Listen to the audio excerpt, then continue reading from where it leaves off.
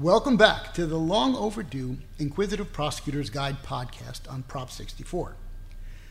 That's the initiative that passed this past November, making it lawful for adults 21 years or older to grow, possess, and use cannabis for non-medicinal purposes under certain restrictions. In addition, beginning on January 1st, 2018, Prop 64 makes it legal to sell and distribute marijuana through a regulated and taxed business. It sets up guidelines for the licensing and taxation of marijuana in a manner somewhat akin to how alcohol is licensed and taxed. However, this podcast is geared towards prosecutors, and so its focus will not be on the regulatory system, but on issues that will arise in the wake of Prop 64 involving the enforcement and prosecution of crimes involving the possession, sale, and use of marijuana. My guest for the podcast is Santa Clara County Deputy District Attorney Patrick Veneer. Patrick is a longtime supervisor of this county's narcotics unit.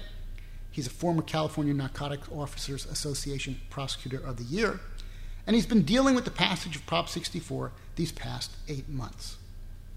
This podcast is approved for 1 hour and 45 minutes of general MCLE credit.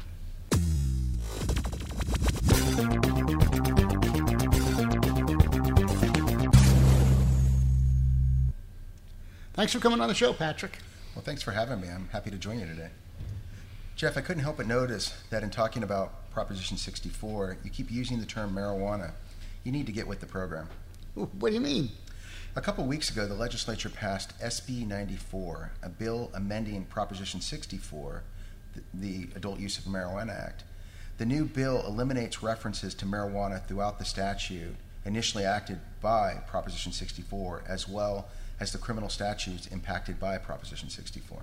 So what are they calling marijuana now, Patrick? Simply cannabis. Is cannabis defined in the same way as marijuana was previously defined? For the most part, yes. There is more detailed definition of cannabis than existed in the definition of marijuana. I think the intent behind swapping out marijuana for cannabis was to provide a more industrial terminology than the term marijuana, which has more negative connotations to it. Well, what about hemp, Patrick? Does the definition of cannabis include hemp?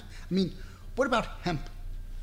The definition assists the industry to differentiate the cannabis products that will be marketed for purposes of hallucinogenic effects versus other commercial uses, such as hemp, which will not fall under this new regulatory scheme. All right, hopefully we won't get into too much trouble if we continue to refer to marijuana as marijuana instead of cannabis, at least during this podcast. Prop 64 has often been referred to as the Marijuana Legalization Initiative. Is the use and possession of marijuana now legal like the use and possession of carrot juice would be legal? It is legal under certain circumstances. It depends on the age of the person, and it depends on the quantities that are being possessed. The spirit of Proposition 64 was to create a bright line test for when you can and when you cannot possess marijuana for personal use. So when is possession or use of marijuana going to be completely lawful?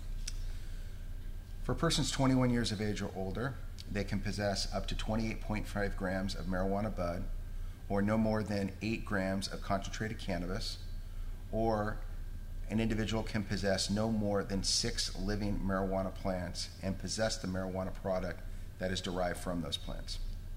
Doesn't Prop 64 also authorize, though, the sale and distribution of marijuana? Yes and no. As of now, recreational marijuana cannot be sold. However, on January 1st of 2018, you should have a regulatory scheme in place that permits the commercial licensing and taxing of marijuana for sale. Okay, well, let's just begin by talking about the legality of straight-up possession. Health and Safety Code Section 11362.1 allows persons 21 years or older to possess not more than 6 living plants and, this is kind of key, possess the marijuana produced by the plants. Do you think under the language I just kind of highlighted, a person may lawfully possess a significantly greater amount of non-medical marijuana than 28.5 grams or 8 grams of concentrated cannabis? I do think it's possible that this law allows for the possession of greater quantities for personal use derived from marijuana that is personally cultivated. It creates the potential for unlawful sale of marijuana, but does not make such sales lawful. However, the growing of the plants is still subject to the restrictions on growing marijuana identified in Health and Safety Code section 11362.2. So what kind of restrictions are we talking about in 11362.2? One of those restrictions is that the living plants and any marijuana produced by the plants in excess of 1 ounce or 28.5 grams are kept within the person's private residence or upon the grounds of that private residence. For example, in an outdoor garden area. They're locked in a space and are not visible by normal unaided visions from a public. So does this mean then that if your plants produce more than an ounce of marijuana, you can't travel around, though, with the excess amount? In other words, you can only travel around lawfully with 28.5 grams, even though you could lawfully produce more than that amount. If you cultivate marijuana in one place, you must store and maintain that marijuana in one place. And this is to prohibit people from producing, let's say, 10 pounds of marijuana from their plants and then transporting it for sale or distributing it.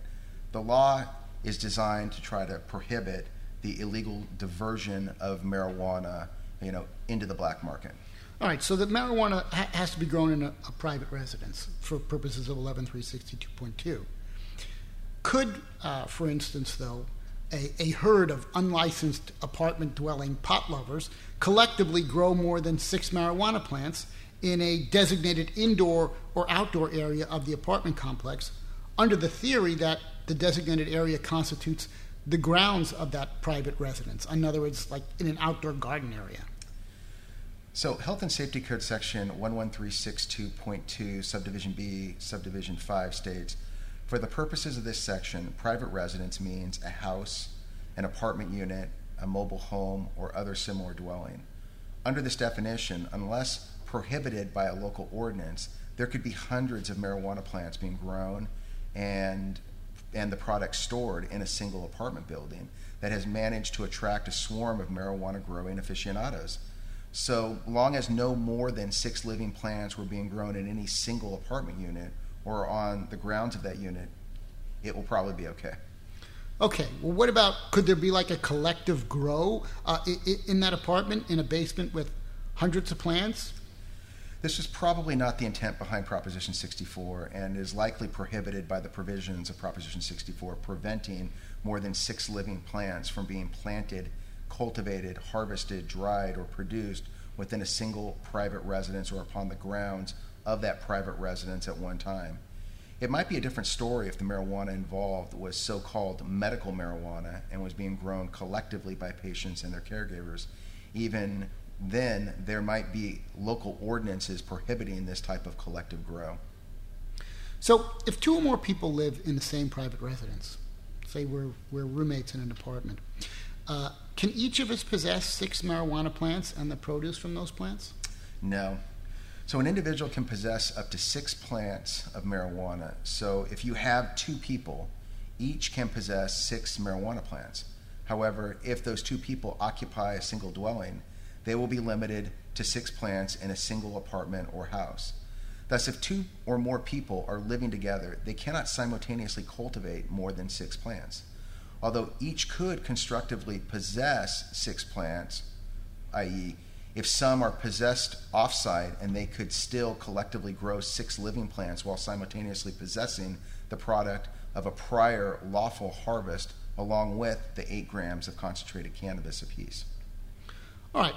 Notwithstanding the rule generally allowing people to possess under an ounce of marijuana or less than 6 grams of concentrated cannabis and or the marijuana produced by less than 6 plants, does it remain unlawful to possess marijuana under certain circumstances? The amount of marijuana from plants grown can also be subject to city and county ordinances. For example, in Santa Clara County, when it comes to medical marijuana, the county places limits on the quantities that can be stored in any one place. I can see local jurisdictions setting up similar restrictions. All right. What about are there any other restrictions on possessing under an ounce of marijuana in public? It remains unlawful to possess marijuana or marijuana products in or upon the grounds of a school, daycare center, or youth center while children are present.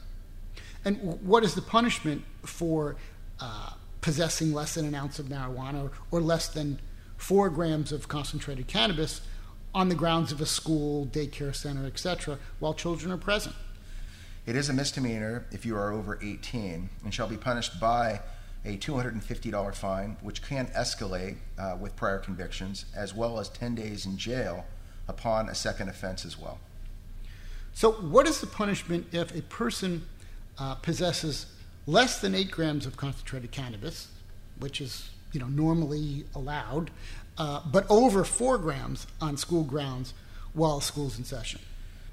There is a misdemeanor punishment of up to 6 months if the person possesses more than 4 grams on school grounds while it is in session, because the general law allowing up to 8 grams is subject to the restrictions imposed by other sections enacted by Prop 64.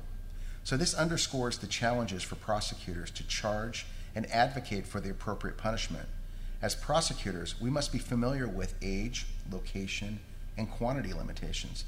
All 3 can have an impact on what code section applies and the appropriate punishment. I think this ultimately strikes at the heart of Proposition 64. It's very voluminous, it's cumbersome for prosecutors as well as law enforcement officers to really understand the different scenarios that can exist, age, location, and quantity limitations that prohibit the possession and use of marijuana.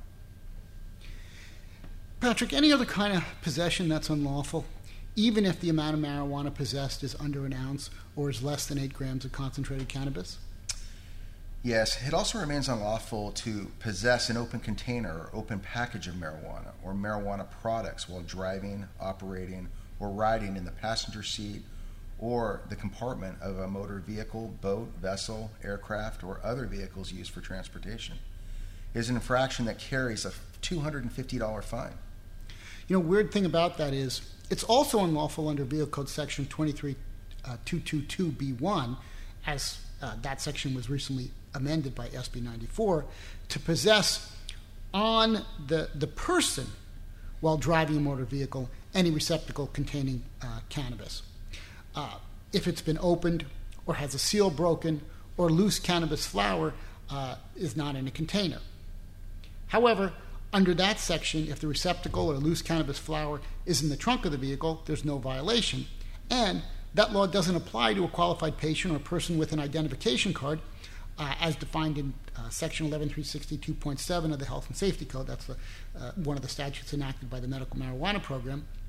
If the person's carrying a current identification card or physician's recommendation, and the cannabis is contained in a container or receptacle that's either sealed, resealed, or closed.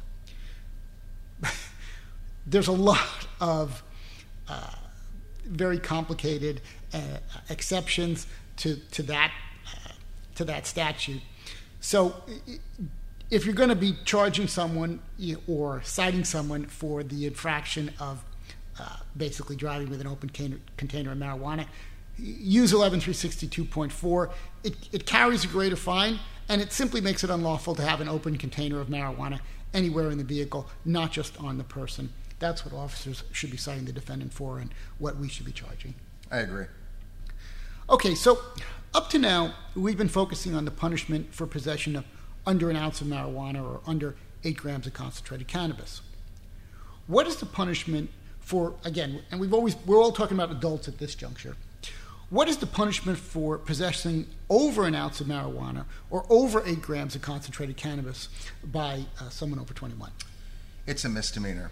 It's a misdemeanor that carries up to 6 months in the county jail and or a $500 fine under 11357B if the person is over 21. Is the punishment different for possessing marijuana if the person is under 21? Yes, under certain limited circumstances, depending upon quantity, location, and age, over 21 can lawfully cultivate 6 plants or less, subject to local ordinances. The plants must be kept within the person's private residence or upon the grounds of that private residence, for example, in an outdoor garden area. And they must be kept in a locked space and not be visible by normal unaided vision from a public place. And not more than 6 living plants may be cultivated within a single private residence or upon the grounds of that private residence at one time. So basically, possession and cultivation of lesser amounts than what's been designated are the same. I mean, they're subject to kind of the same protections. But could a local ordinance simply prohibit the growing of marijuana within a city or county?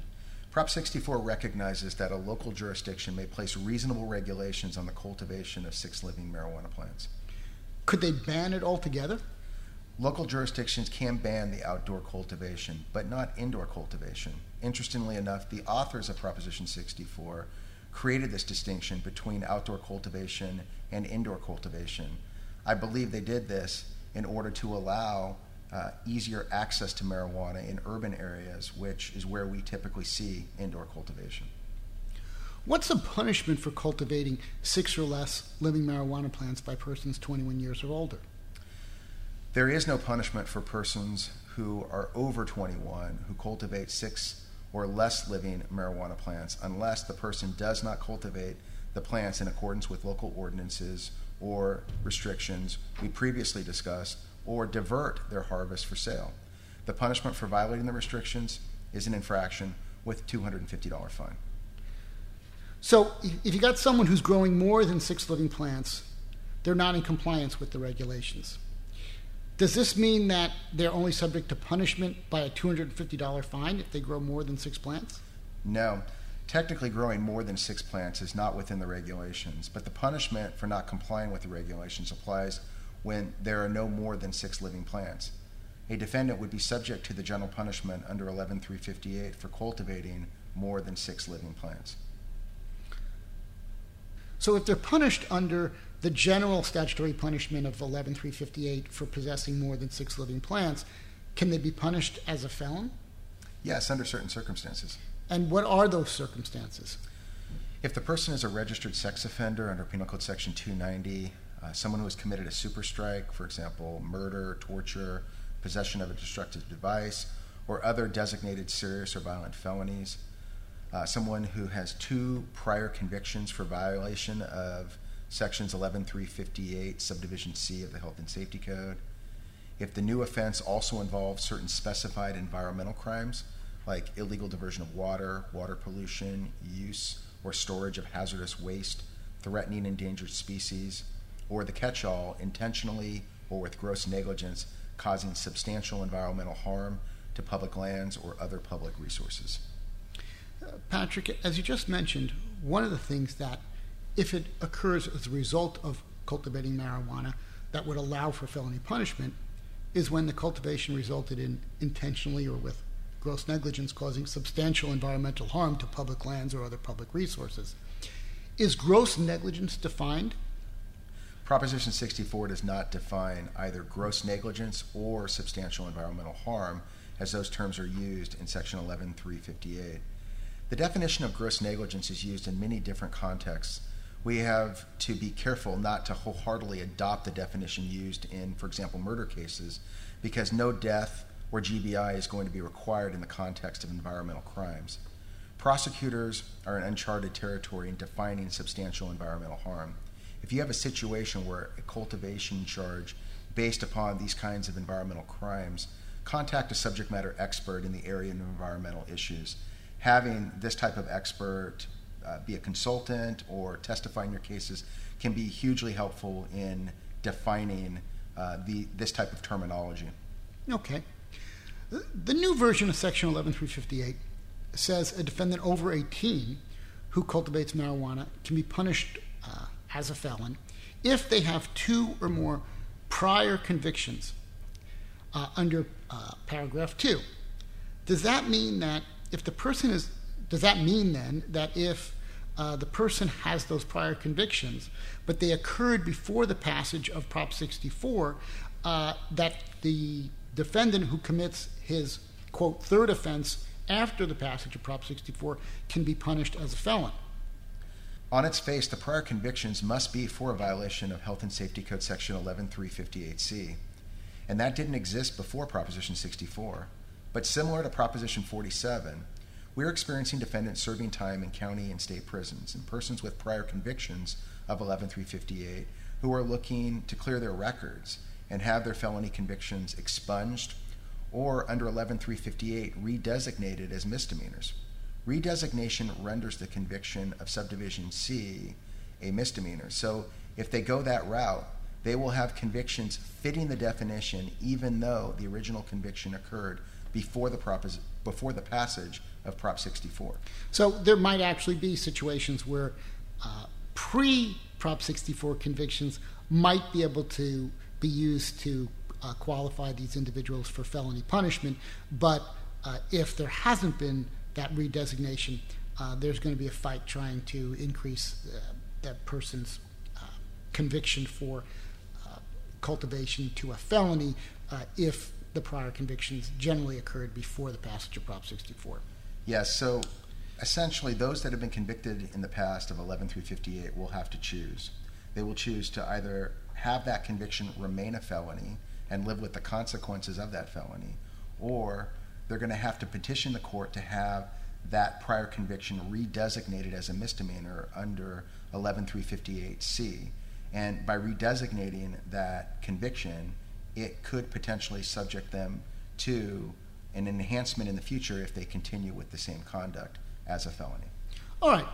Now, is the unlawful cultivation of marijuana by persons over 21 in violation of 11358, assuming that it could be prosecuted as a felony, is it a wobbler felony?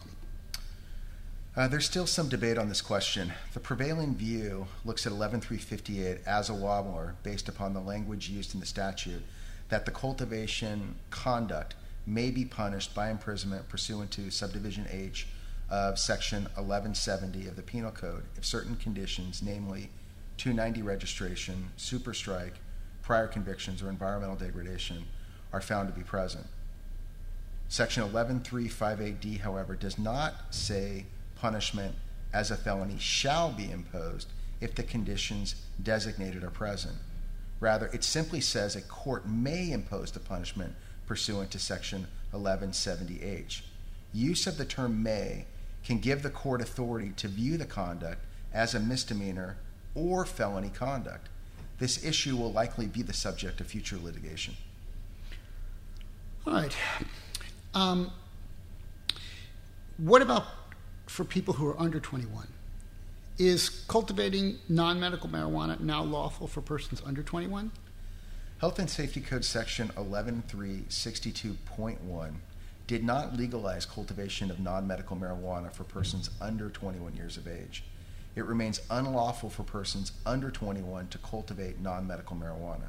However, generally the punishment for cultivation of non-medical marijuana is just an infraction if the cultivation is done by someone under 18, and an infraction if the person is over 18 but under 21, and no more than 6 plants are cultivated. Again, the punishment is an infraction involving drug education and community service. So someone who's under 18 can cultivate as many plants as they want, and the punishment is still an infraction. Yeah, it is. Crazy, huh? Although at some point the numbers will be sufficiently high that a person could be charged with possession for sale, 11359. And as we will discuss later, I know, we will go through a similar analysis as to whether it is misdemeanor or felony possession for sale conduct. Well, what if the person under 18 is cultivating less than 6 plants, but they're not in compliance with the restrictions imposed on cultivating 6 plants? Same punishment as cultivating more than 6 plants, an infraction?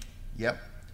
Although it requires leaping from statute to statute to figure it out, persons under the age of 18 who plant, cultivate, harvest, dry, or process no more than 6 non-medical marijuana plants without complying with the limitations imposed by Health and Safety Code 11362.2 Subdivision A on such activity are also subject to the punishment designated in Health and Safety Code Section 11357B1. All right. gets pretty complicated, as you mentioned before. Let's say you have someone who's over 18, but they're under 21. What's their punishment for cultivating marijuana? So, Health and Safety Code 11358 subdivision B punishes those at least 18 years of age, but less than 21 years of age, who essentially cultivate not more than 6 living plants of marijuana with a simple infraction. Under 11358 C and D, persons over 18 years of age, and regardless of whether they are over or under 21 years of age, punishes the act of cultivation of no more than 6 living marijuana plants, the same as for someone over 21. It's either a misdemeanor with 6 months in the county jail, or a felony. It's a 16, 2, or 3 years in state prison. Okay. Let's move on to prosecutions of persons for possessing marijuana for sale in violation of Health and Safety Code Section 11359. Is possession for sale of marijuana now lawful for persons over 21? So Proposition 64 did not legalize the unlicensed possession for sale of non-medical marijuana. However, it did reduce the punishment for possession of marijuana for sale in certain circumstances, and it set up a comprehensive system that would allow licensed, regulated, and taxed sale of marijuana in the future. So street-level, black market sale of marijuana is still illegal. What's the punishment for unlicensed possession of non-medical marijuana for sale by someone over 18? So it's governed under 11359 subdivision B, which punishes the unlicensed possession of non-medical marijuana as a misdemeanor with 6 months in the county jail, or by a fine of not more than $500, or both. Similar to the felony conduct on 11358, possession for sale of unlicensed non-medical marijuana is a felony under 11359 subdivision C if the person has a super strike, for example, murder, attempted murder, weapons of mass destruction, torture, or a sex offender under Penal Code Section 290, or 2 or more prior convictions for 11359 subdivision B, or the offense occurred in the connection with the knowledge of sale or attempted sale of marijuana to a person under the age of 18 years. Finally, under 11359 subdivision C, under 11359 subdivision D, possession for sale can be a felony if a person 21 years of age or over knowingly hires, employs, or uses a person 21 years of age or younger in unlawfully cultivating, transporting, carrying, selling, offering to sell, giving away, preparing for sale, or peddling any marijuana. The felony conduct is a 16, 2, or 3-year period of imprisonment in county jail, in county prison. So is the crime of possessing marijuana for sale by someone over 18 then a wobbler? For similar reasons to why cultivation of marijuana will likely be viewed as a wobbler, so will possession for sale, largely because the statute says a person who possesses cannabis for sale may be punished by imprisonment pursuant to subdivision H of Section 1170 of the Penal Code, not shall be punished. If a defendant has 2 prior convictions for selling marijuana based on offenses that occurred before the passage of Prop 64, does that permit felony punishment for the post-Prop 64 crime of possessing marijuana for sale? Probably not. As we discussed with 11358, the statute requires the person to have 2 or more prior convictions under subdivision B of 11359. But before the passage of Proposition 64, Section 11359 did not have a subdivision B, as those convictions seek relief to have their felony conduct redesignated from felony 11359 to misdemeanor 11359B. These convictions will be priorable. At least arguably priorable. Yeah. Those engaging in this conduct will have to make the decision of, again, remaining convicted felons under the previous 11359 or redesignating past convictions to 11359D and risk those convictions being priorable in the future. So what's the punishment for the unlicensed possession for sale of marijuana by persons under 18. The punishment for persons under the age of 18 for possessing any amount of marijuana for sale is just an infraction. Wow. All right. Let's take a look at some of the changes Prop 64 made to Section 11360, which covers sale, the furnishing, transporting, giving away, or importing of marijuana. Is engaging in that conduct now lawful for persons over 21? Again, Proposition 64 did not legalize the unlicensed sale, transportation, giving away, or importing of non-medical marijuana. However, it did reduce the punishment for that conduct in certain circumstances, and it set up a comprehensive system to license, regulate, and tax commercial marijuana activity, which will eventually permit the licensed and regulated sale and transportation of marijuana. Health and Safety Code Section 11360 now generally makes it a misdemeanor for a person over 18 to transport, import into the state, sell, furnish, administer, or give away non-medical marijuana or offer to do any of those things.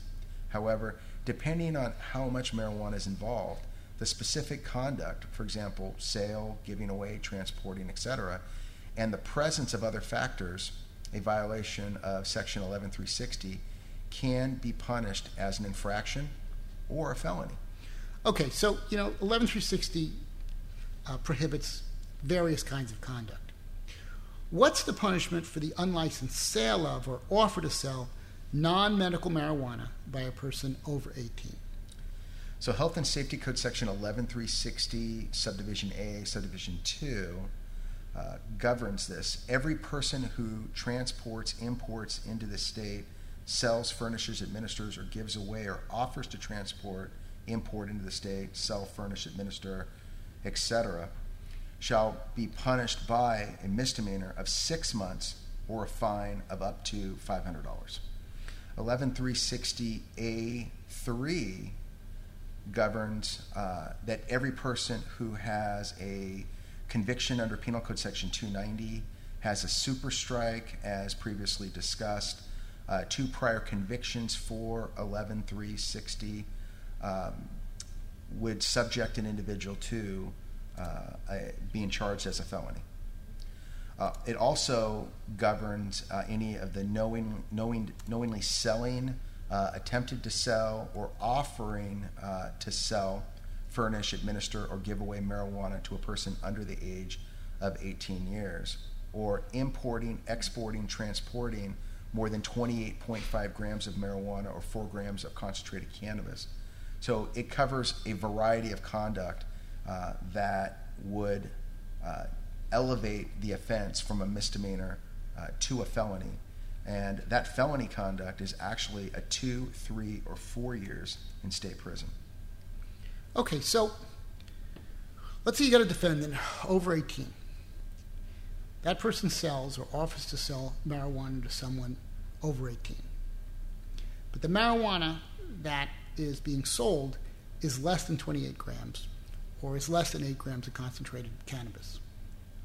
May the defendant still be punished pursuant to Section 11360 as a misdemeanor or felony? Yes. Largely for the same reasons, a defendant who possesses marijuana for sale can still be punished pursuant to Section 11359, even though the marijuana is less than 28 grams, or the marijuana was the product of the personal cultivation of less than 6 plants. Is a crime of selling or offering to sell marijuana by someone over 18 a wobbler? For similar reasons to why cultivation and possession for sale of marijuana will likely be viewed as a wobbler, so will the sale of marijuana, largely because Section 11360A3 does not say punishment as a felony shall be imposed if the conditions designated in that subdivision are present. Rather, it states a court may impose the punishment pursuant to Section 1170H. If a defendant has 2 prior convictions for transporting, importing, etc., and they occurred before the passage of Prop 64, does that permit felony punishment for the post-Prop 64 crime of selling or offering to sell marijuana? So as I previously discussed with 11358 and 11359, the new section for 11360 did not exist prior to the passage of Proposition 64. Or at least the new subsections. Right, the subsections. The redesignation process will affect the priorability of the the Prop 64 crimes. Therefore, a defendant will have to decide if they want to be saddled with a felony or go through the redesignation process to get a probable misdemeanor offense. What's the punishment for selling or offering to sell marijuana by people who are under 18? The punishment for persons under the age of 18 who sell or offer to sell marijuana is just an infraction involving various numbers of hours of community service and drug education, depending upon the number of violations. Okay, now as I mentioned before, 11360 prohibits various different kinds of conduct.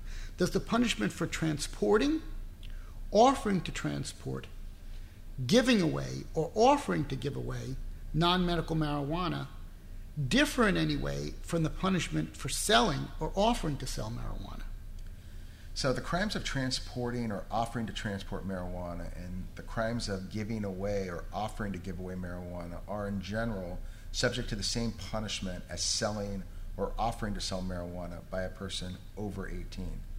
However, Health and Safety Code Section 11362.1a makes it lawful to transport or give away to persons 21 years of age or older without any compensation whatsoever, not more than an ounce of cannabis, not in the form of concentrated cannabis. And Section 11362.1b provides the same protection if not more than 8 grams of cannabis in the form of concentrated cannabis, including as contained in marijuana products, is transported or given away. If the amount of marijuana involved in the transportation or giving away or offer to do either is not more than an ounce of marijuana, then Section 11360b makes the conduct an infraction punishable by a fine of not more than $100. Nevertheless, since Section 11360b provides, except as authorized by law, and Section 11362.1 says, notwithstanding any other provisions of the law, when the amount of marijuana is less than 28.5 grams or an ounce, and the amount of concentrated cannabis is less than 8 grams, giving away that amount of marijuana will likely not be subject to any punishment, at least when the person giving away the marijuana is over 21 and the person receiving it is also over 21. The same analysis would hold true if the defendant is merely transporting marijuana in that amount without any intent to receive compensation. So basically, if you're my buddy and I'm passing you less than an ounce of marijuana, or driving it over to your house, that's fine. That's lawful for people over 21 who are giving it or transporting it to people who are over 21. But what about if the transportation is being done for purposes of selling the marijuana being transported?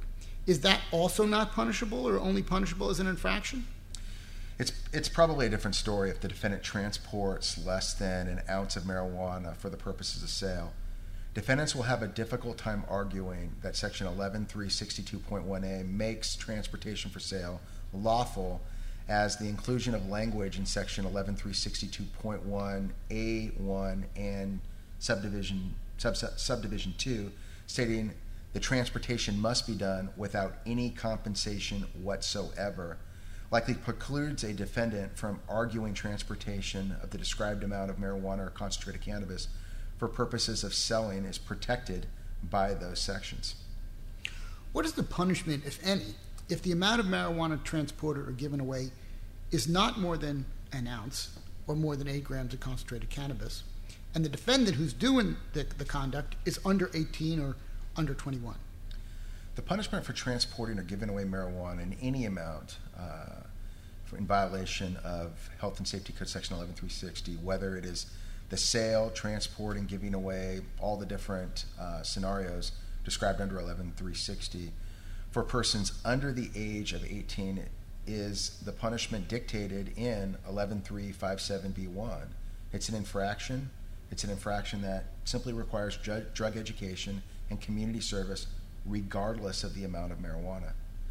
Health and Safety Code 11362.1 makes transportation or giving away of marijuana lawful for any person over 21 under certain circumstances, does not apply to persons under 21. What is the punishment, if any, when a person over 21 offers to give away or gives away marijuana to someone under 18? Well, that's a different story. Giving away or offering to give away marijuana to someone under 18 is, in general, subject to the same punishment as selling or offering to sell marijuana by a person over 18. When the conduct prohibited by Section 11360A involves the knowing sale, attempted sale, or knowingly offering to sell, punishing, furnishing, administering, or giving away marijuana to a person under the age of 18, it is a felony, and it's subject to a 2, 3, or 4 year period of imprisonment. Indeed, Health and Safety Code Section 11361 may prevent even greater punishment if the defendant gives cannabis to a minor. Also, Health and Safety Code 11360A also governs the punishment for giving away concentrated cannabis to a minor, and that is described in Health and Safety Code, as I said, 11360. Does the punishment for furnishing or administering marijuana, in other words, this is slightly different conduct than transporting or offering to sell, does the punishment for furnishing or administering marijuana or offering to furnish or administer marijuana differ in any way from the punishment for selling or offering to sell marijuana?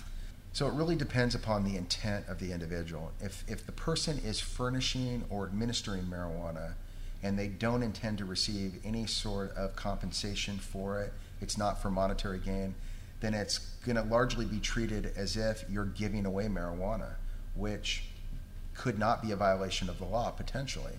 But if the intent behind it, certainly the way in which it's being furnished or it's being administered, lends itself to some type of benefit being conferred onto the person who's providing it, then it can be treated as if you are selling or offering to sell marijuana and punished under either 11359 or 11360. Yeah, there's a slight difference between administering and furnishing. You know, administering has a specific type of definition dealing with applying a controlled substance to the body by a practitioner or someone who's like a doctor or something along those lines.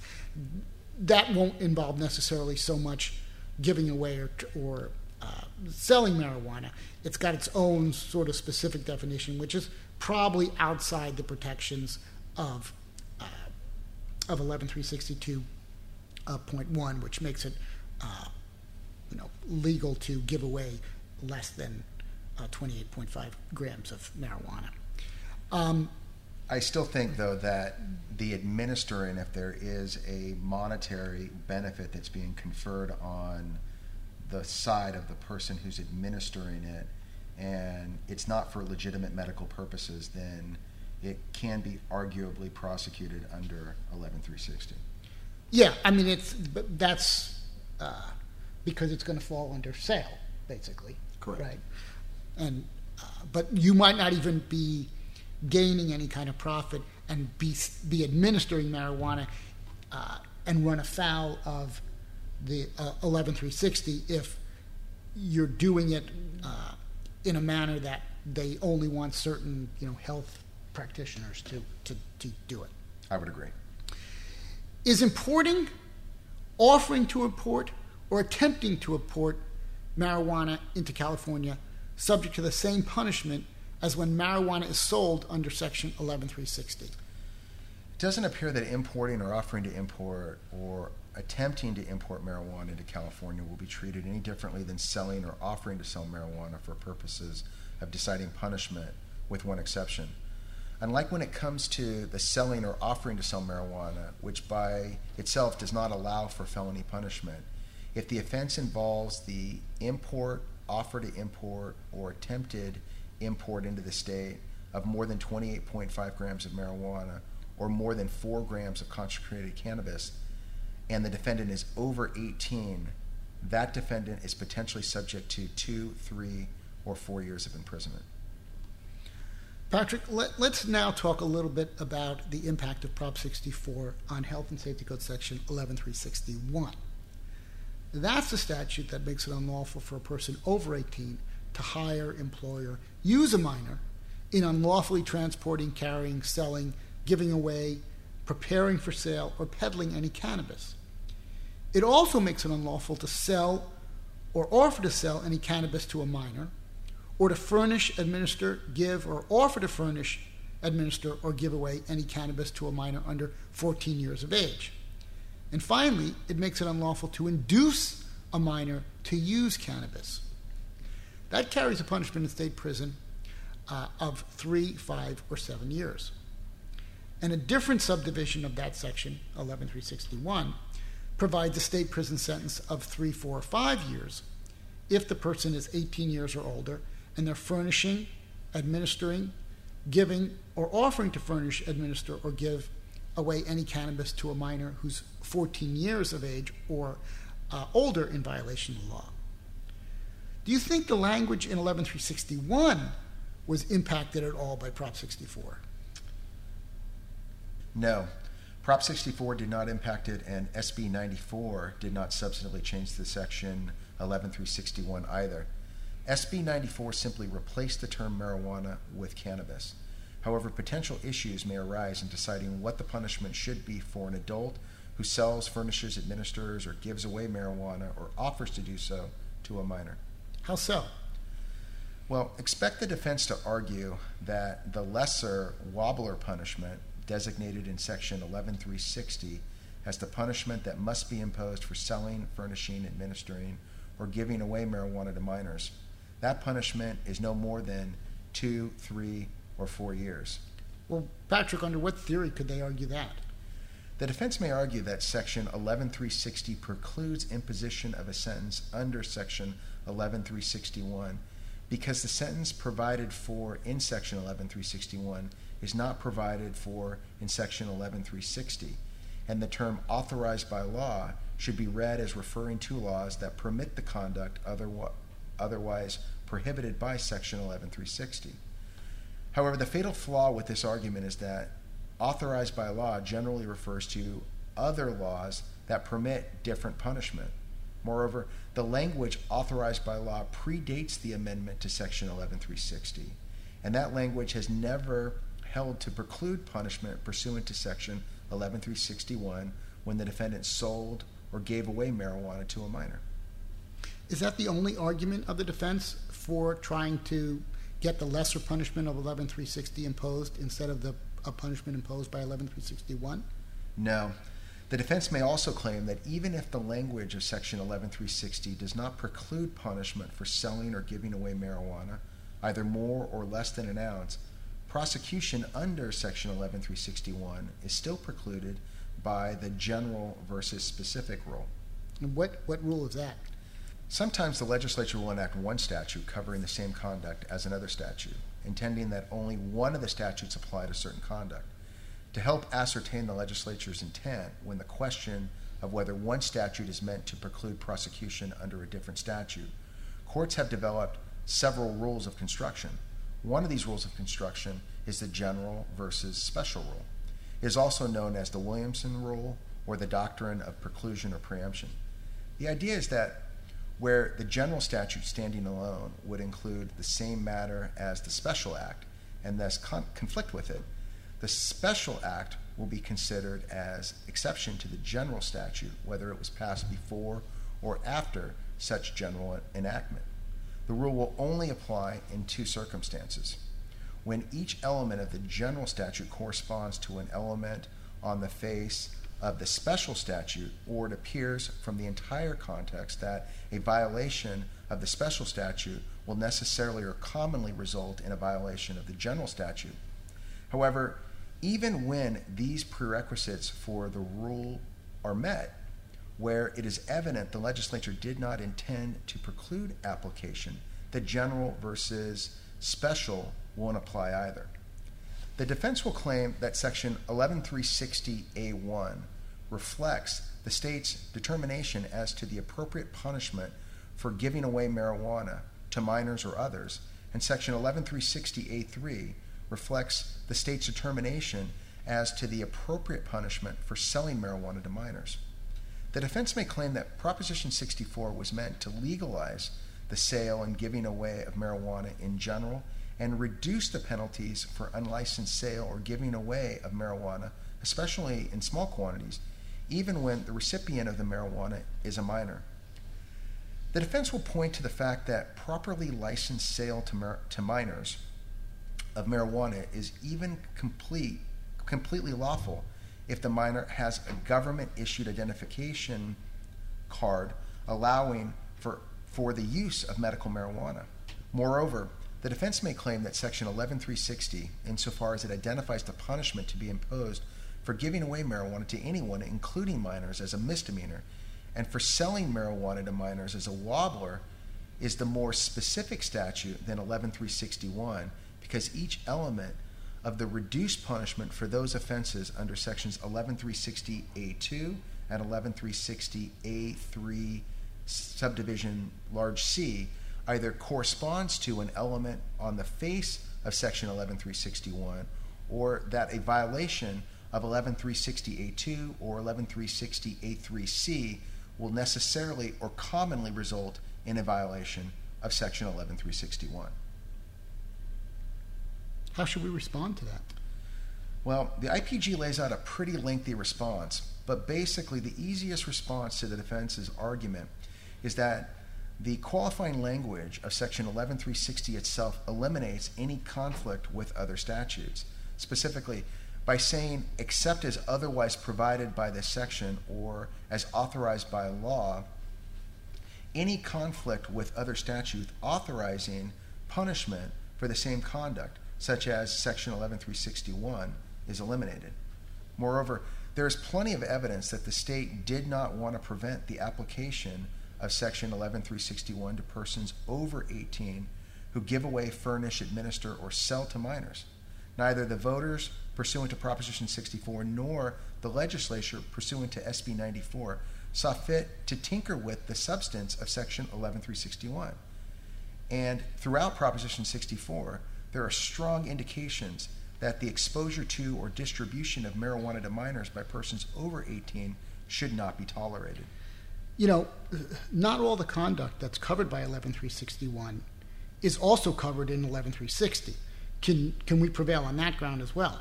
Yeah.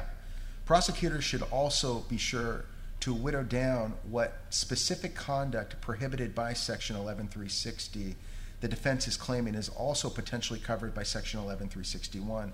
For example, under 11361, furnishing, administering, or giving away marijuana to minors applies when the minor is under 14. The conduct being punished under this aspect of Section 11361, Subdivision A, is a more egregious version of the conduct that is subject to punishment pursuant to Section 11360. In this circumstance, the general versus specific rule is inapplicable, nor should there be any issue if the prosecution proceeds on a theory that the defendant induced a minor to use cannabis in violation of Section 11361, since this also is not conduct referenced by any statute enacted or amended by Proposition 64.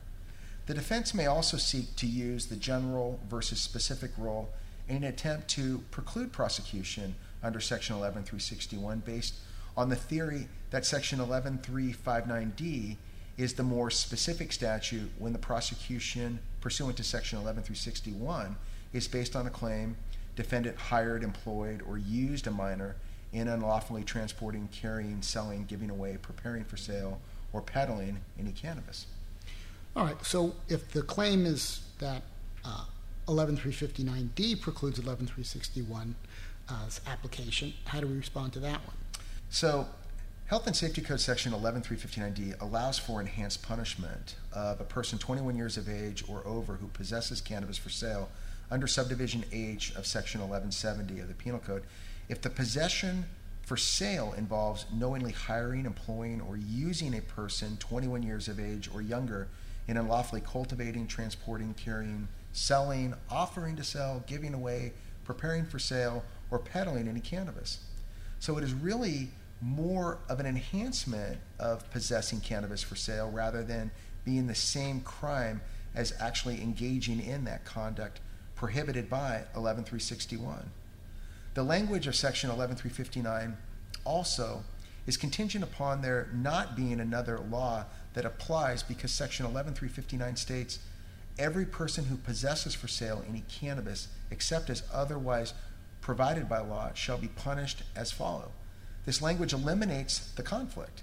Moreover, the same evidence of voter intent that undermines the idea that the state wanted to prevent the application of Section 11361 to persons over 18 who gives away, furnishes, administers, or sells to minors helps show that there was no voter intent to reduce punishment for persons who hire, employ, or use minors in unlawfully cultivating, transporting, carrying, selling, offering to sell, or any of the other conduct that involves cannabis.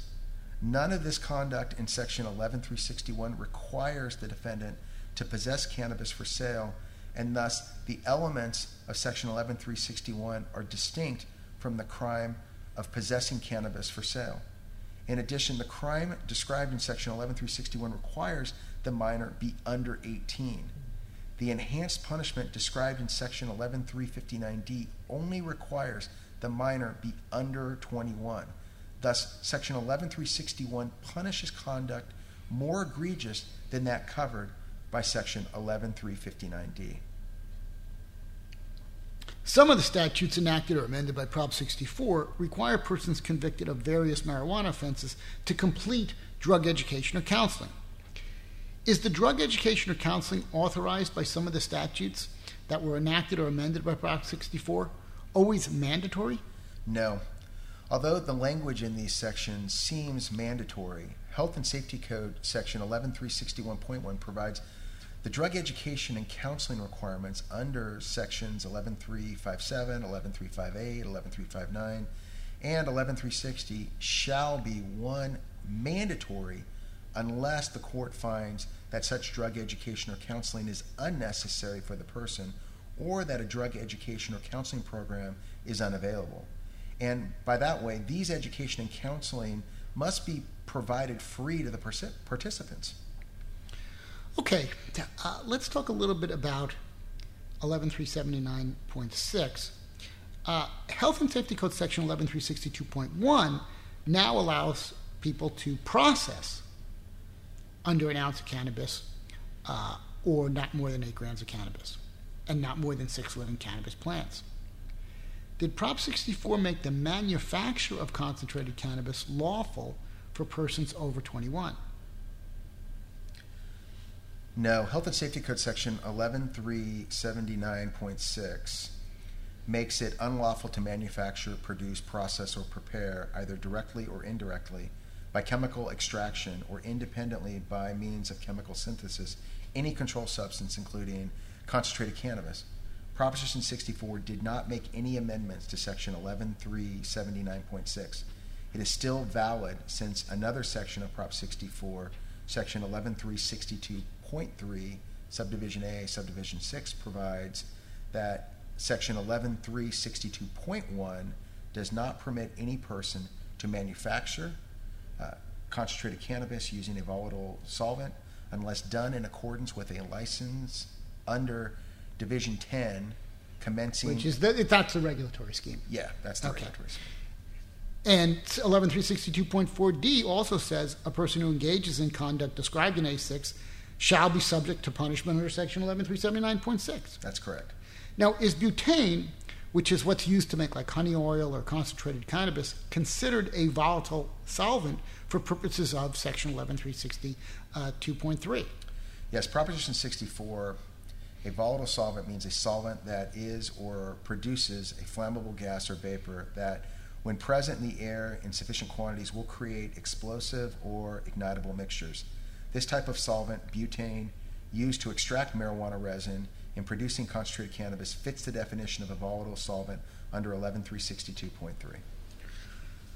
Well, Patrick, in a little while, I'm going to be asking you some questions dealing with what police can or cannot do when it comes to investigating marijuana-related offenses.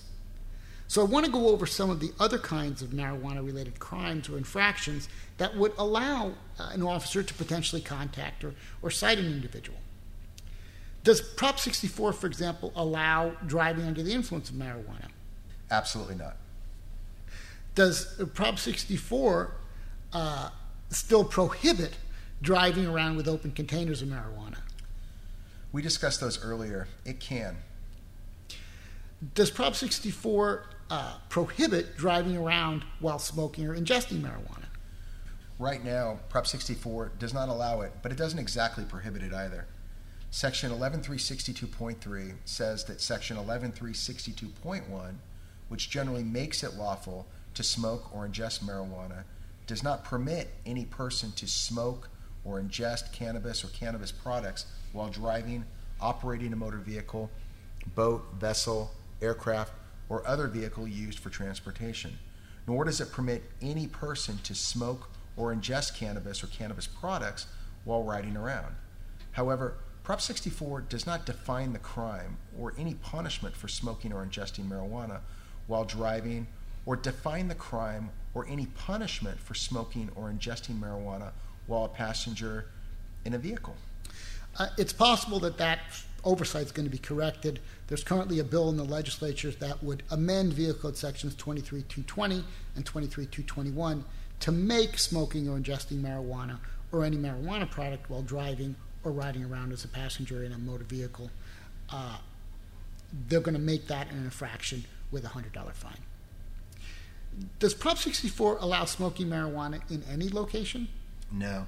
Even though Section 11362.1 allows people to smoke or ingest marijuana generally, it does not permit any person to smoke or ingest cannabis or cannabis products in a public place, except in accordance with Sections 26200 of the Business and Professions Code, or to smoke cannabis or cannabis products in a location where smoking tobacco is prohibited, or to smoke cannabis or cannabis products within 1,000 feet of a school, daycare center, or youth center while children are present at the school, daycare center, or youth center, except in or upon the grounds of a private residence, or in accordance with Sections 26200 of the Business and Professions Code, and only if such smoking is not detectable by others on the grounds of the school, daycare center, or youth center while children are present.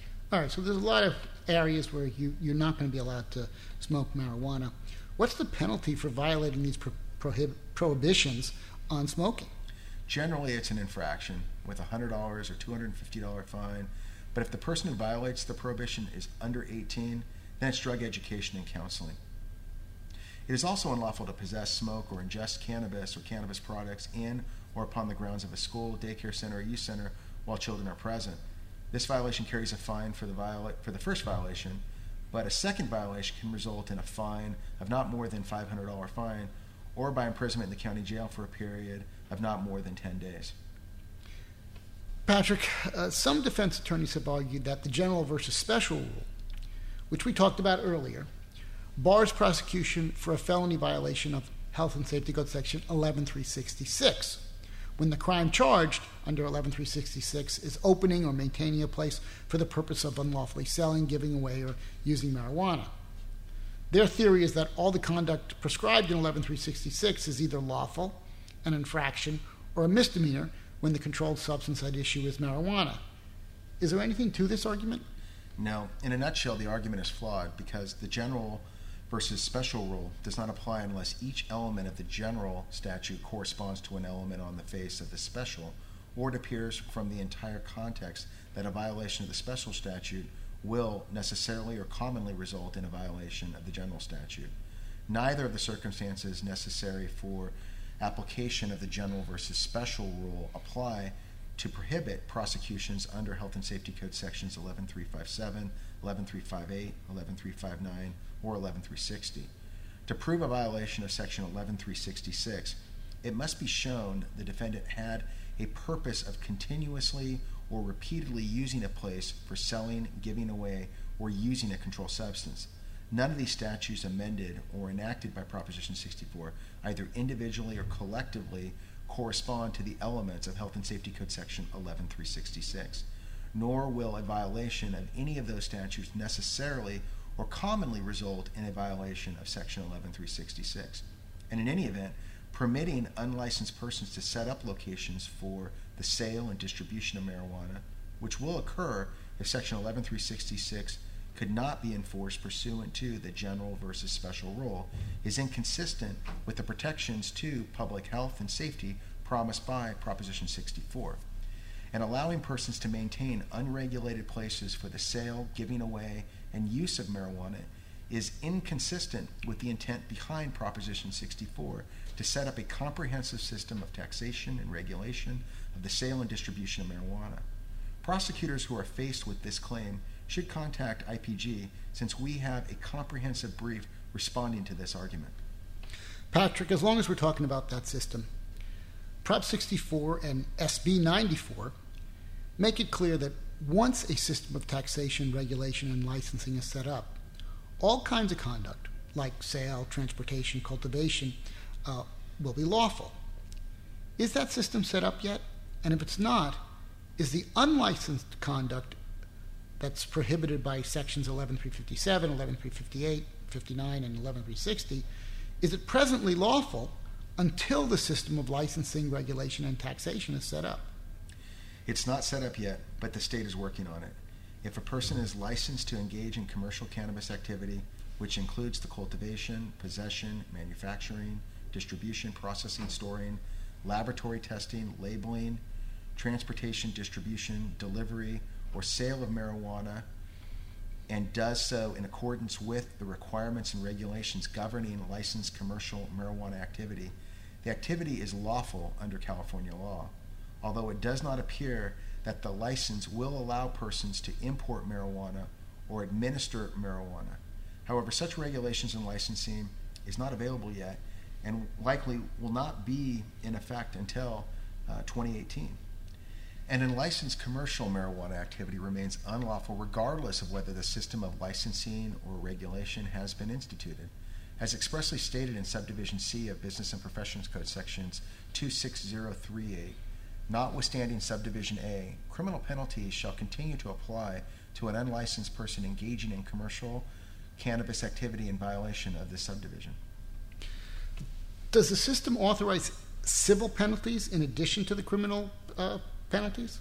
Yes, civil penalties may also be imposed. Subdivision A of sections 26038 states, a person engaging in commercial cannabis activity without license required by the subdivision shall be subject to civil penalties of up to 3 times the amount of the license fee for each violation, and the court may order the destruction of cannabis associated with that violation in accordance with section 11479 of the Health and Safety Code. Each day of operation shall constitute a separate violation of this section. So who goes about bringing these civil actions? A district attorney or county counsel may bring an action for those civil penalties, and the penalties collected must first be used to reimburse the district attorney or county counsel for the cost of bringing the action. All right, let me ask you a little bit about sort of medical marijuana. Does Prop 64 have any immediate impact on laws allowing the possession of medical marijuana under the Compassionate Use Act, sometimes referred to as Prop 215? That's the act which, back in 1996, exempted patients and primary caregivers from being prosecuted for possession or cultivation of marijuana if they had a recommendation or approval from a physician and they're only possessing it in an amount reasonably related to their medical needs. Did Prop 64 have any direct impact on that act, the Compassionate Use Act? No, it didn't pertain to medical marijuana. It only specifically focused on the recreational use of marijuana.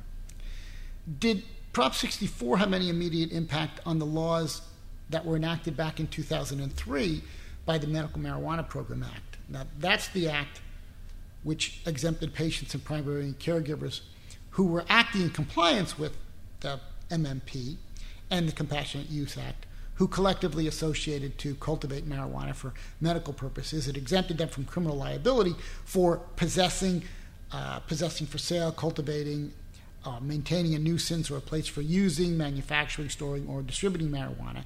And it permitted those persons to possess up to 8 ounces of dried marijuana and 6 mature or 12 immature plants.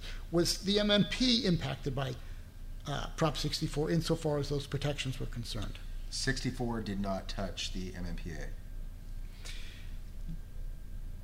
What about the portion of the MMP which enacted a law that said that no person or designated primary caregiver in possession of a valid identification card shall be subject to arrest for possession, transportation, delivery, or cultivation of medical marijuana in an amount authorized by that statute, unless there's reasonable cause to believe that the information contained in the card is false or falsified, the card had been obtained by means of fraud, or the person is otherwise in violation of the provisions of those sections. Proposition 64 enacted a series of new statutes imposing new protocols on when and under what circumstance identification cards authorizing possession of medical marijuana may issue in the future. It didn't change the laws that provided protection from prosecution for possession of medical marijuana under the Compassionate Use Act, nor did it change the laws enacted by the MMPA that expanded the protections provided by the CUA. Well, what about SB 94? That's the bill that we've been talking about that just went into effect a few weeks ago. Did that make any change to the laws of medical marijuana at all? In 2015, California enacted 3 bills that established a comprehensive state regulatory framework for licensing and enforcement of cultivation, manufacturing, retail sale, transportation, storage, delivery, and testing of medicinal cannabis in California. This regulatory scheme was known as the Medical Cannabis Regulation and Safety Act, commonly referred to as MRSA.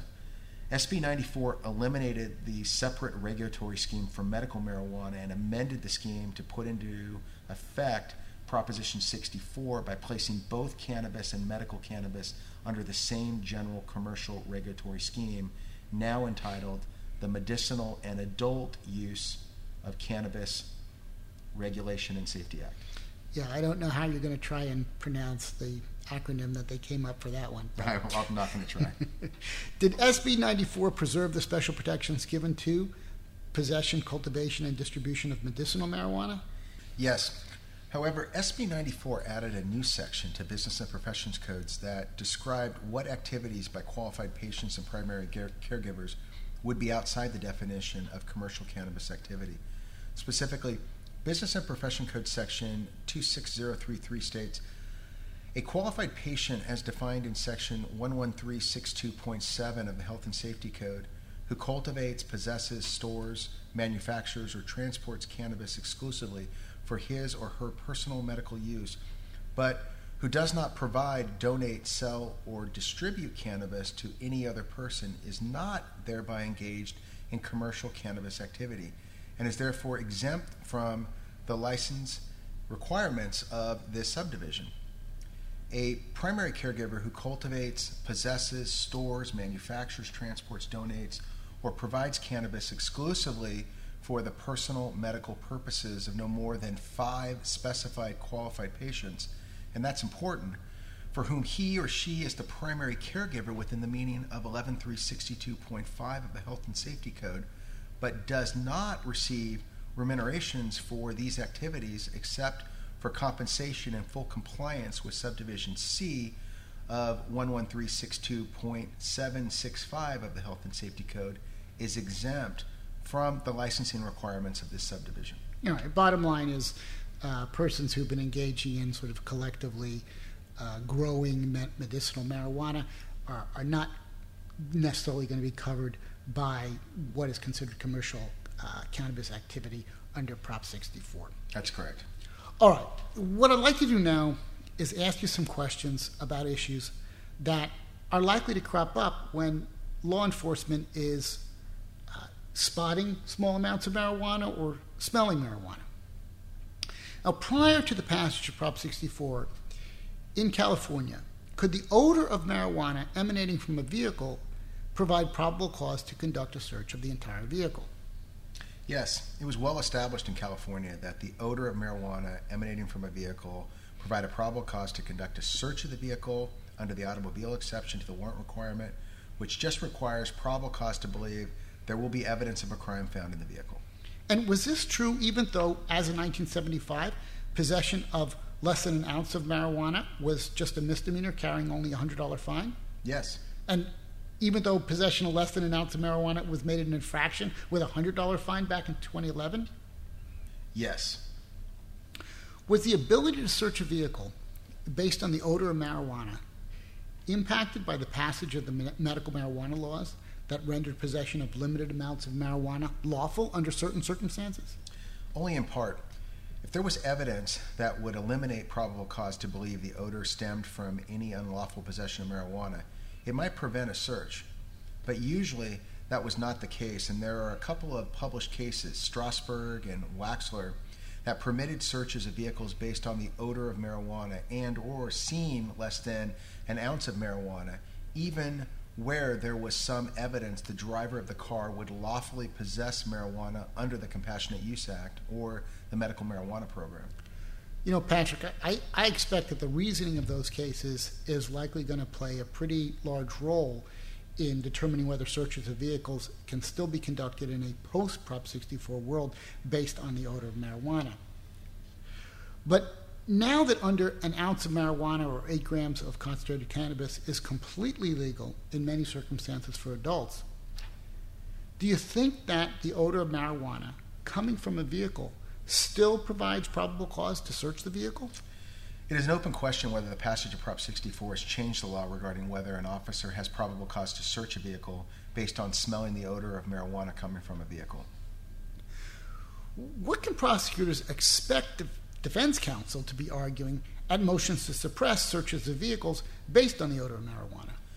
Defense counsels will likely point out that, pursuant to Health and Safety Code Section 11362.1, Subdivision A, it is no longer unlawful in California for a person over 21 to be in possession of less than an ounce of marijuana unless it is possessed upon the grounds of a school, daycare center, or youth center while children are present, or it is possessed in an open container or package while the person is driving, operating, or riding in the passenger seat or compartment of a vehicle used for transportation. Moreover, counsel will highlight Section 11362.1, Subdivision C, which states, marijuana and marijuana products involved in any way with conduct deemed lawful by this section are not contraband nor the subject to seizure, and no conduct deemed lawful by this section shall constitute the basis for detention, search, or arrest. In light of this language, defense counsel may argue that since possession of less than an ounce of marijuana is lawful and the odor of marijuana may rise from the possession of less than an ounce of marijuana, neither the possession of less than an ounce of marijuana nor an odor that cannot be determined to rise from more than a lawful amount of marijuana can provide the necessary probable cause to search the vehicle of a defendant over the age of 21. In addition, defense counsel may argue that pre-Prop 64 case law allowing vehicle searches based on seeing a small amount of marijuana or the odor of marijuana is no longer valid because it relied on the fact that marijuana generally remained a criminal offense. Whereas now, possession of less than an ounce of marijuana by persons over 21 is legal, and per Section 11362.1, Subdivision C, marijuana and marijuana products involved in any way with conduct deemed lawful are not contraband. You know, Patrick, some of these arguments don't sound like they're entirely without merit. How would we respond to these defense arguments? First, prosecutors should point out that Section 11362.1 does not say marijuana is no longer contraband, nor does it say possession of marijuana under an ounce cannot be the basis for a search. What it says is marijuana and marijuana products involved in any way with conduct deemed lawful by this section are not contraband, nor subject to seizure, and no conduct deemed lawful by this section shall constitute the basis for detention, search, or arrest. Even after the passage of Prop 64, marijuana remains a Schedule I controlled substance. And while marijuana possessed lawfully is not contraband, unlicensed possession of marijuana more than an ounce is not possessed lawfully and remains contraband. When an officer searches a vehicle based on seeing a small amount of marijuana or smelling the odor of marijuana, the officer is not searching based on lawful conduct, but on the reasonable inference that the person may be in unlawful possession of greater than an ounce of marijuana. Geez, that seems like a little bit of sophistry. Why? There are plenty of cases out there from the United States Supreme Court stating that circumstances involving wholly lawful conduct might justify the suspicion that criminal activity was afoot. In People v. Souza, the California Supreme Court noted that the possibility of an innocent explanation does not deprive the officer of the capacity to entertain a reasonable suspicion of criminal conduct. That's true, but that doesn't mean that apparently lawful conduct will normally provide probable cause to search. I mean, For example, would a closed container of alcohol in a vehicle provide probable cause to believe open containers will be found? Isn't the relevant inquiry focused on the degree of suspicion that attaches to particular types of non-criminal acts? Why is it suspicious for a car to smell of marijuana when marijuana, at least in small amounts, is generally lawful? Aren't there a couple of cases indicating that seeing a person in possession of a small, lawful amount of marijuana will not justify the inference that more marijuana in an unlawful amount will be present? There's a case back from 2008 called People versus Swa, where you had some officers who were responding to a noise disturbance call. They smell burnt marijuana coming from an apartment and see someone smoking marijuana inside the apartment. The court held in that case that evidence of marijuana use did not establish exigent circumstances justifying the warrantless entry into the home to preserve from imminent destruction evidence of a crime punishable by incarceration, because the officer's observations, they said, did not necessarily suggest possession of more than 28.5 grams of marijuana, which was a non-jailable offense. And thus the evidence sought to be preserved didn't relate to a crime sufficiently serious to support a warrantless entry. And then in People versus Torres, the court held that the odor of burning marijuana coming from a hotel room didn't support the belief that more than 28.5 grams of marijuana would be found in a room. They didn't find that sufficient to justify an exigent warrantless entry. Look, under the medical marijuana laws, officers were entitled to search a vehicle based on smell under the theory there was probable cause to believe the possession was unlawful, even though the smell could easily have come from lawfully possessed marijuana. The case of Hua and Torres were primarily focused on whether exigent circumstances could justify entry into the house, and both were distinguished in the Waxler case. Yeah, but when Waxler was decided, and Waxler's that case which allowed the search of a vehicle, the entire vehicle, based on the smell of marijuana, even post all these medical marijuana laws. When Waxler was decided, possession of limited amounts of marijuana was the exception to the general rule prohibiting marijuana. Now the situation's reversed. The rule is generally now possession of limited amounts of marijuana is lawful. Well, the same is true in Colorado, but in Colorado, Supreme Court decision of People versus Zuniga from 2016 upheld a search of a vehicle based in part on odor of marijuana, even though Colorado has legalized possession of 1 ounce or less of marijuana. Since a substantial number of other marijuana-related activities remain unlawful under California law, and given that state of affairs, the odor of marijuana is still suggestive of criminal activity. Well, the Zuniga court, though, the Colorado case you've just been talking about, didn't permit a search of a vehicle based on odor alone.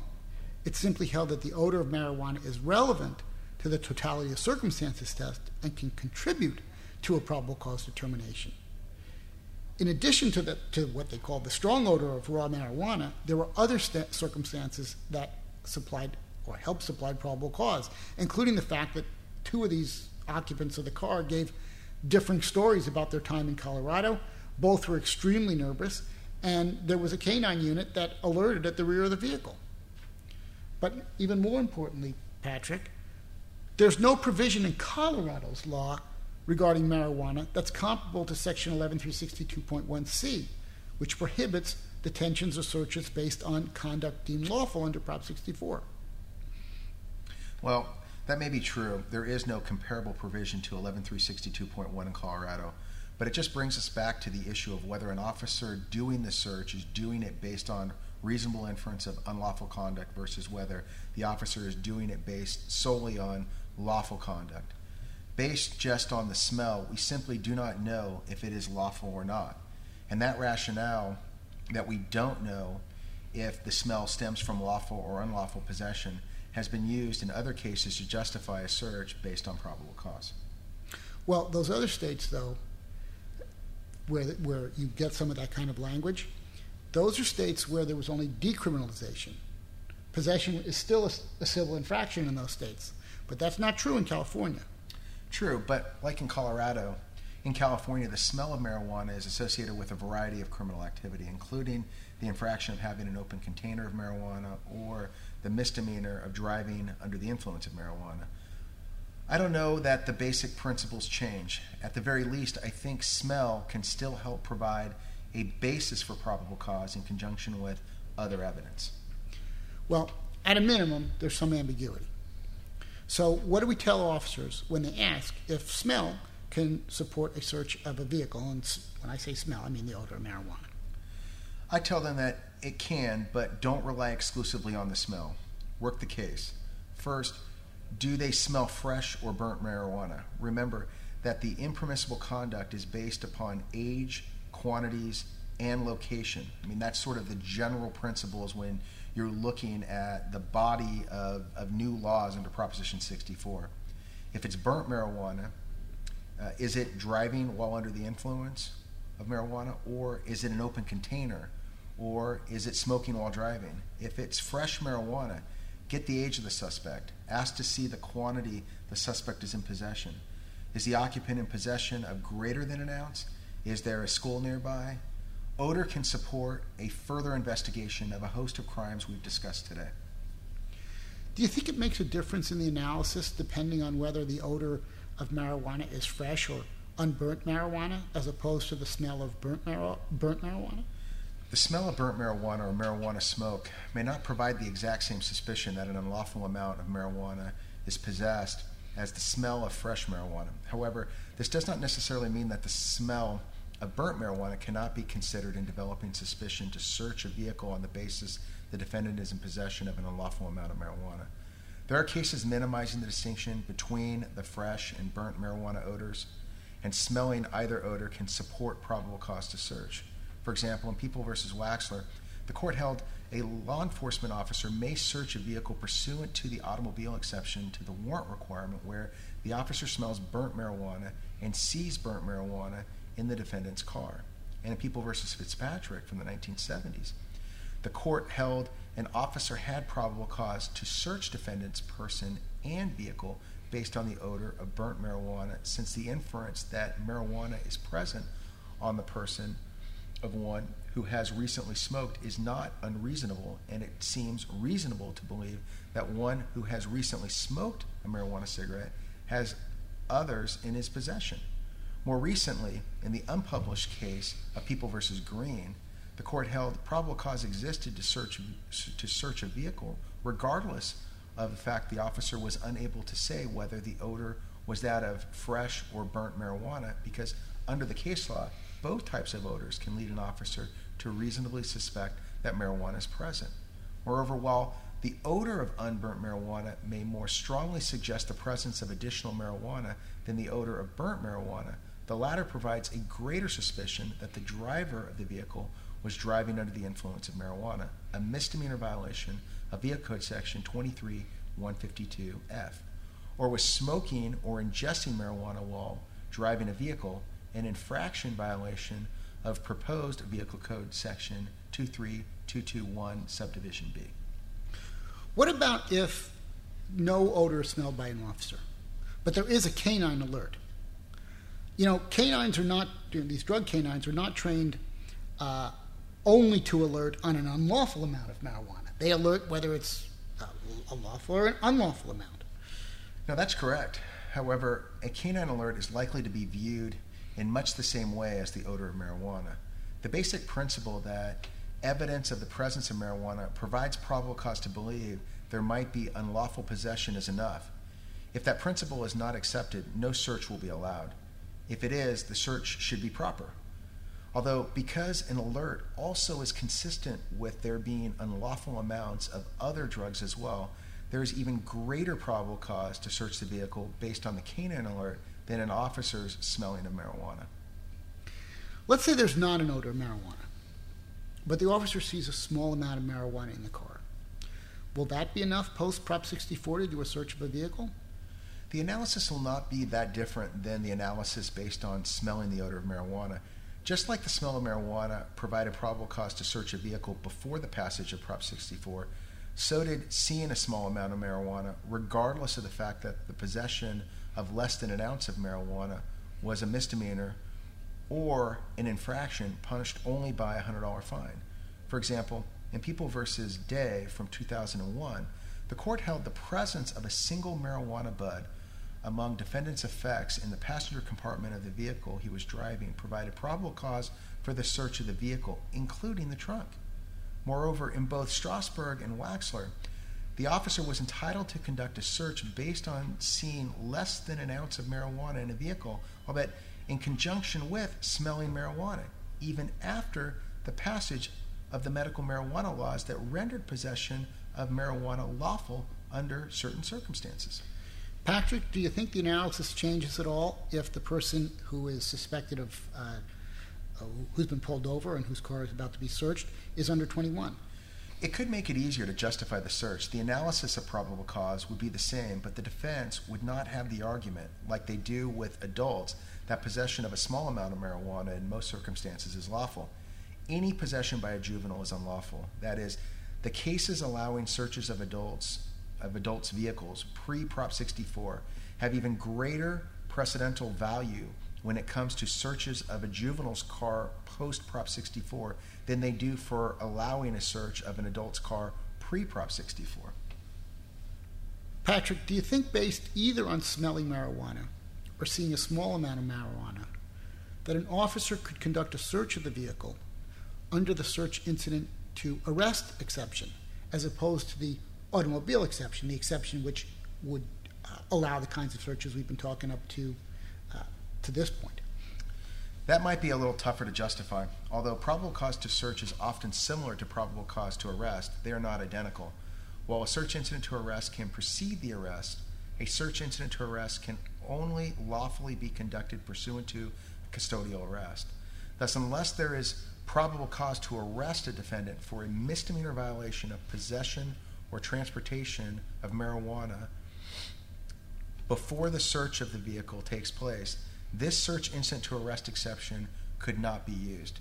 And it's difficult to say that a defendant could be arrested for being in a vehicle that had the smell of marijuana or just a lawful amount of marijuana inside of it, even if you did not have Section 11362.1c, which prevents an arrest based on lawful conduct involving marijuana. May an officer search the vehicle based on seeing an open container of marijuana in the vehicle? That's only an infraction. Because it is infraction, it would not allow a search incident to arrest under state law, although if an officer was unaware that a custodial arrest was not permitted and honestly planned a custodial arrest of the defendant, any evidence seized during the search could not be excluded. However, even assuming that a court is not prepared to accept the premise that seeing a small amount of marijuana provides probable cause to search a vehicle for additional amounts of unlawfully possessed marijuana, if the marijuana is being carried in an open container, there should be probable cause to believe that additional amounts of marijuana in open containers will also be found in the vehicle. Why do you think that, Patrick?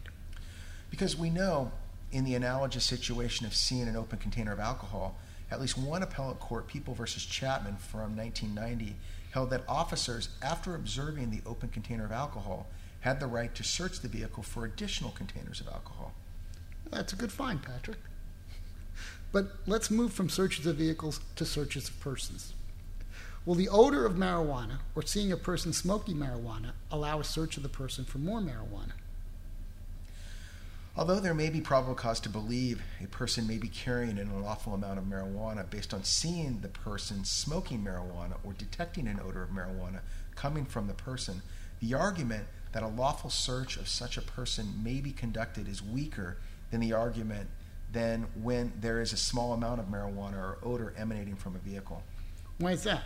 Because even assuming there is probable cause to believe the person is carrying an unlawful amount of marijuana on his or her person, or in an item being carried by the person, that is not enough to justify a warrantless search of the person. A warrantless search of the person or property under their immediate control, even though justified by probable cause, must still fall within an exception to the warrant requirement. Searches of persons or property under their immediate control for contraband, like narcotics, are usually justified under the exception for searches incident to arrest.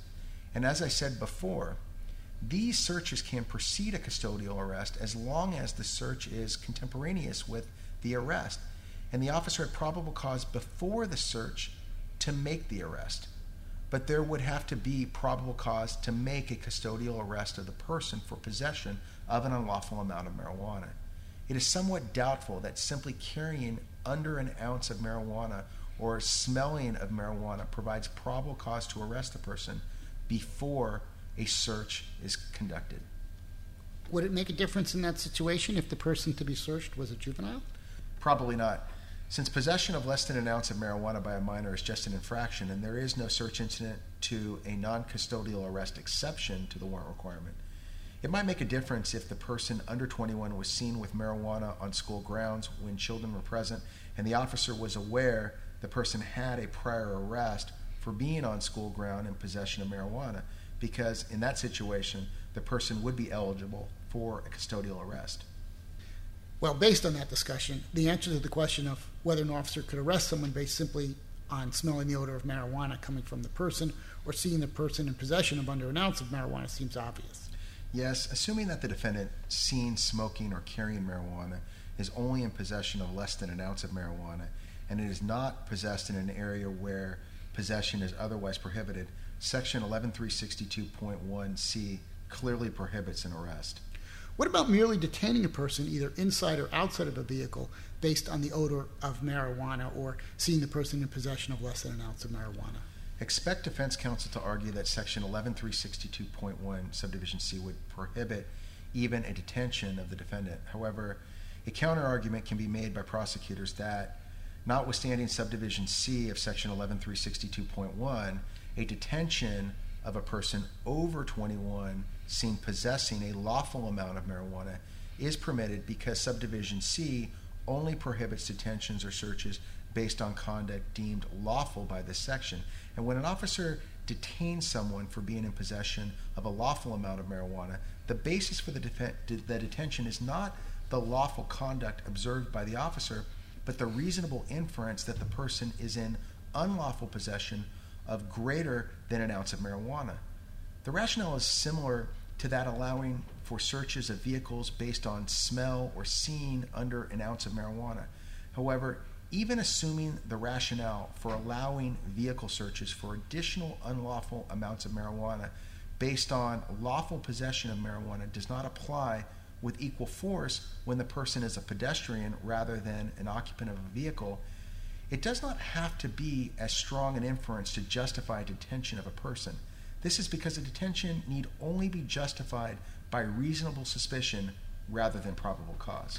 But won't defense counsel argue that if officers could always detain a person based on seeing them in lawful possession of marijuana, it would effectively moot and undermine the intent behind the language in 11362.1 saying no conduct deemed lawful by this section shall constitute a basis for detention, search, or arrest. They may even argue that in determining whether a detention is permitted, the evidence of lawful conduct in possessing marijuana may not be considered at all in assessing reasonable suspicion to detain, even where there's other evidence that possession might be unlawful. While acknowledging there is some merit to the argument that allowing detentions based solely on seeing defendants in possession of a lawful amount of marijuana could be seen as thwarting the intent behind Section 11362.1c, prosecutors can point to the language from People v. Strasburg, the 2007 case, that if a detention could not be based on seeing someone in possession of under an ounce of marijuana, every qualified patient would be free to violate the intent of the medical marijuana program and deal marijuana from his car with complete freedom from any reasonable search. By the same token, if every person could avoid detention based on possessing less than an ounce of marijuana, everyone would be free to violate the intent behind Prop 64 of preventing untaxed and unregulated sale of marijuana and deal marijuana with complete freedom from any reasonable search of their person. In any event, if a court is not prepared to permit detentions based solely on an officer seeing a defendant walking around in possession of a lawful amount of marijuana, prosecutors should make sure to explore whether there are additional facts present that, in conjunction with the smell of marijuana or defendant's possession of under an ounce of marijuana, that permits an inference the defendant may be in possession of additional unlawful amounts of marijuana and or is in possessing marijuana for an unlawful purpose. Of course, if the possession of less than an ounce of marijuana is taking place under the circumstances where it is unlawful,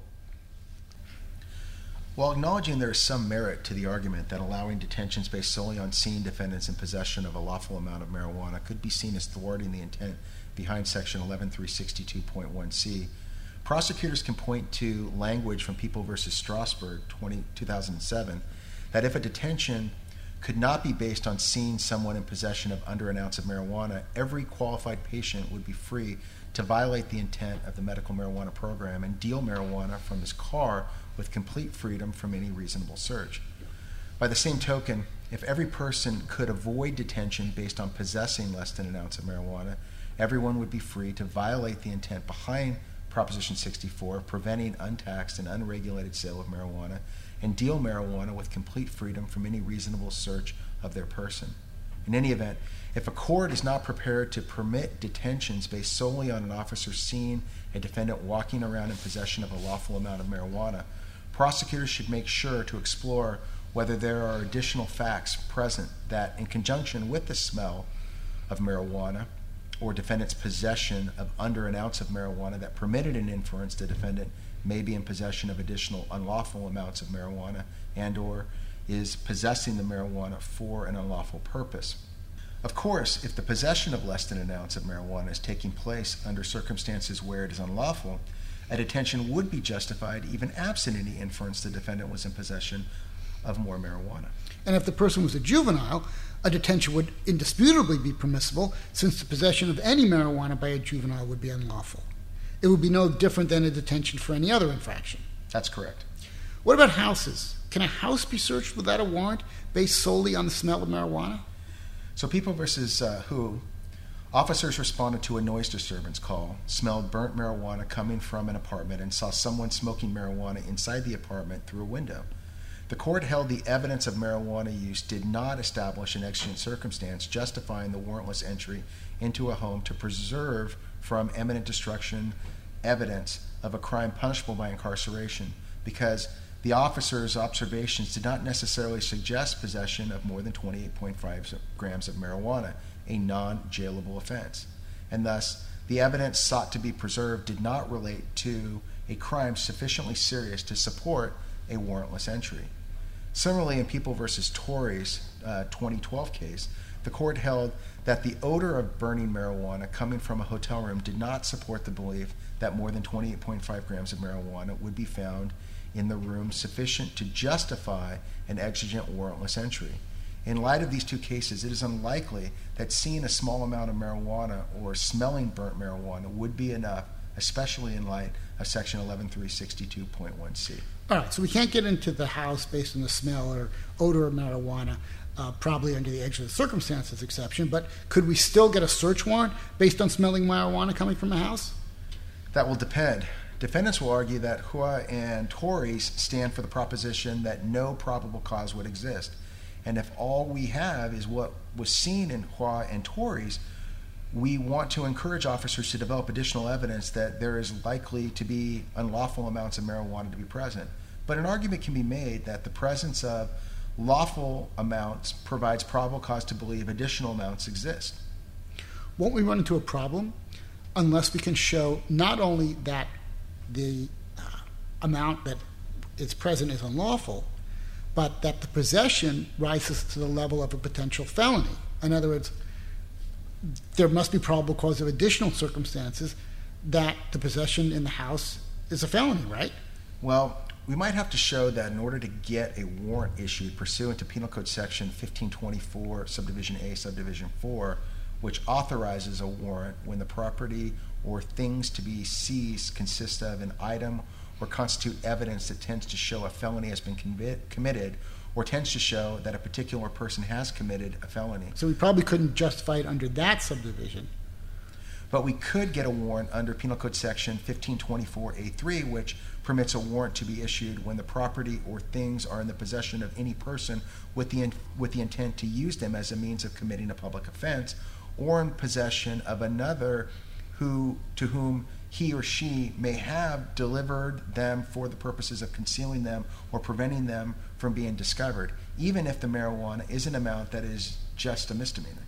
How does that work? Because a public offense includes misdemeanors and even infractions, and it is reasonable to believe that a person with unlawful contraband, for example, marijuana, in their house, intends to use the contraband as a means of committing a public offense. All right, that sort of sums up some of the issues that might arise in attempting to get search warrants. One last question. Are the new laws enacted by Prop 64 retroactive to pending cases involving violations of Section 11357, 358, 359, and 360? Although we've seen motions filed by the defense arguing that any pending cases must be dismissed because Proposition 64 created new crimes and it would violate the ex post facto clause or rules against retroactivity to allow prosecution under the post-Prop 64 versions of those sections, these arguments have fallen on deaf ears. Prop 64 did not create new offenses, it created new punishments for existing offenses. We have to apply the new punishment retroactively, but we can still proceed on the crime itself as a misdemeanor. Patrick, if prosecutors are facing arguments that Prop 64 prevents prosecution of pending cases as misdemeanors, or even as felonies, assuming circumstances exist allowing for a felony prosecution, we have extensive briefing on the issue available upon request. Any other questions, Jeff? No, not for now, Patrick. I think we can wrap up the show. Thanks for coming on. My pleasure.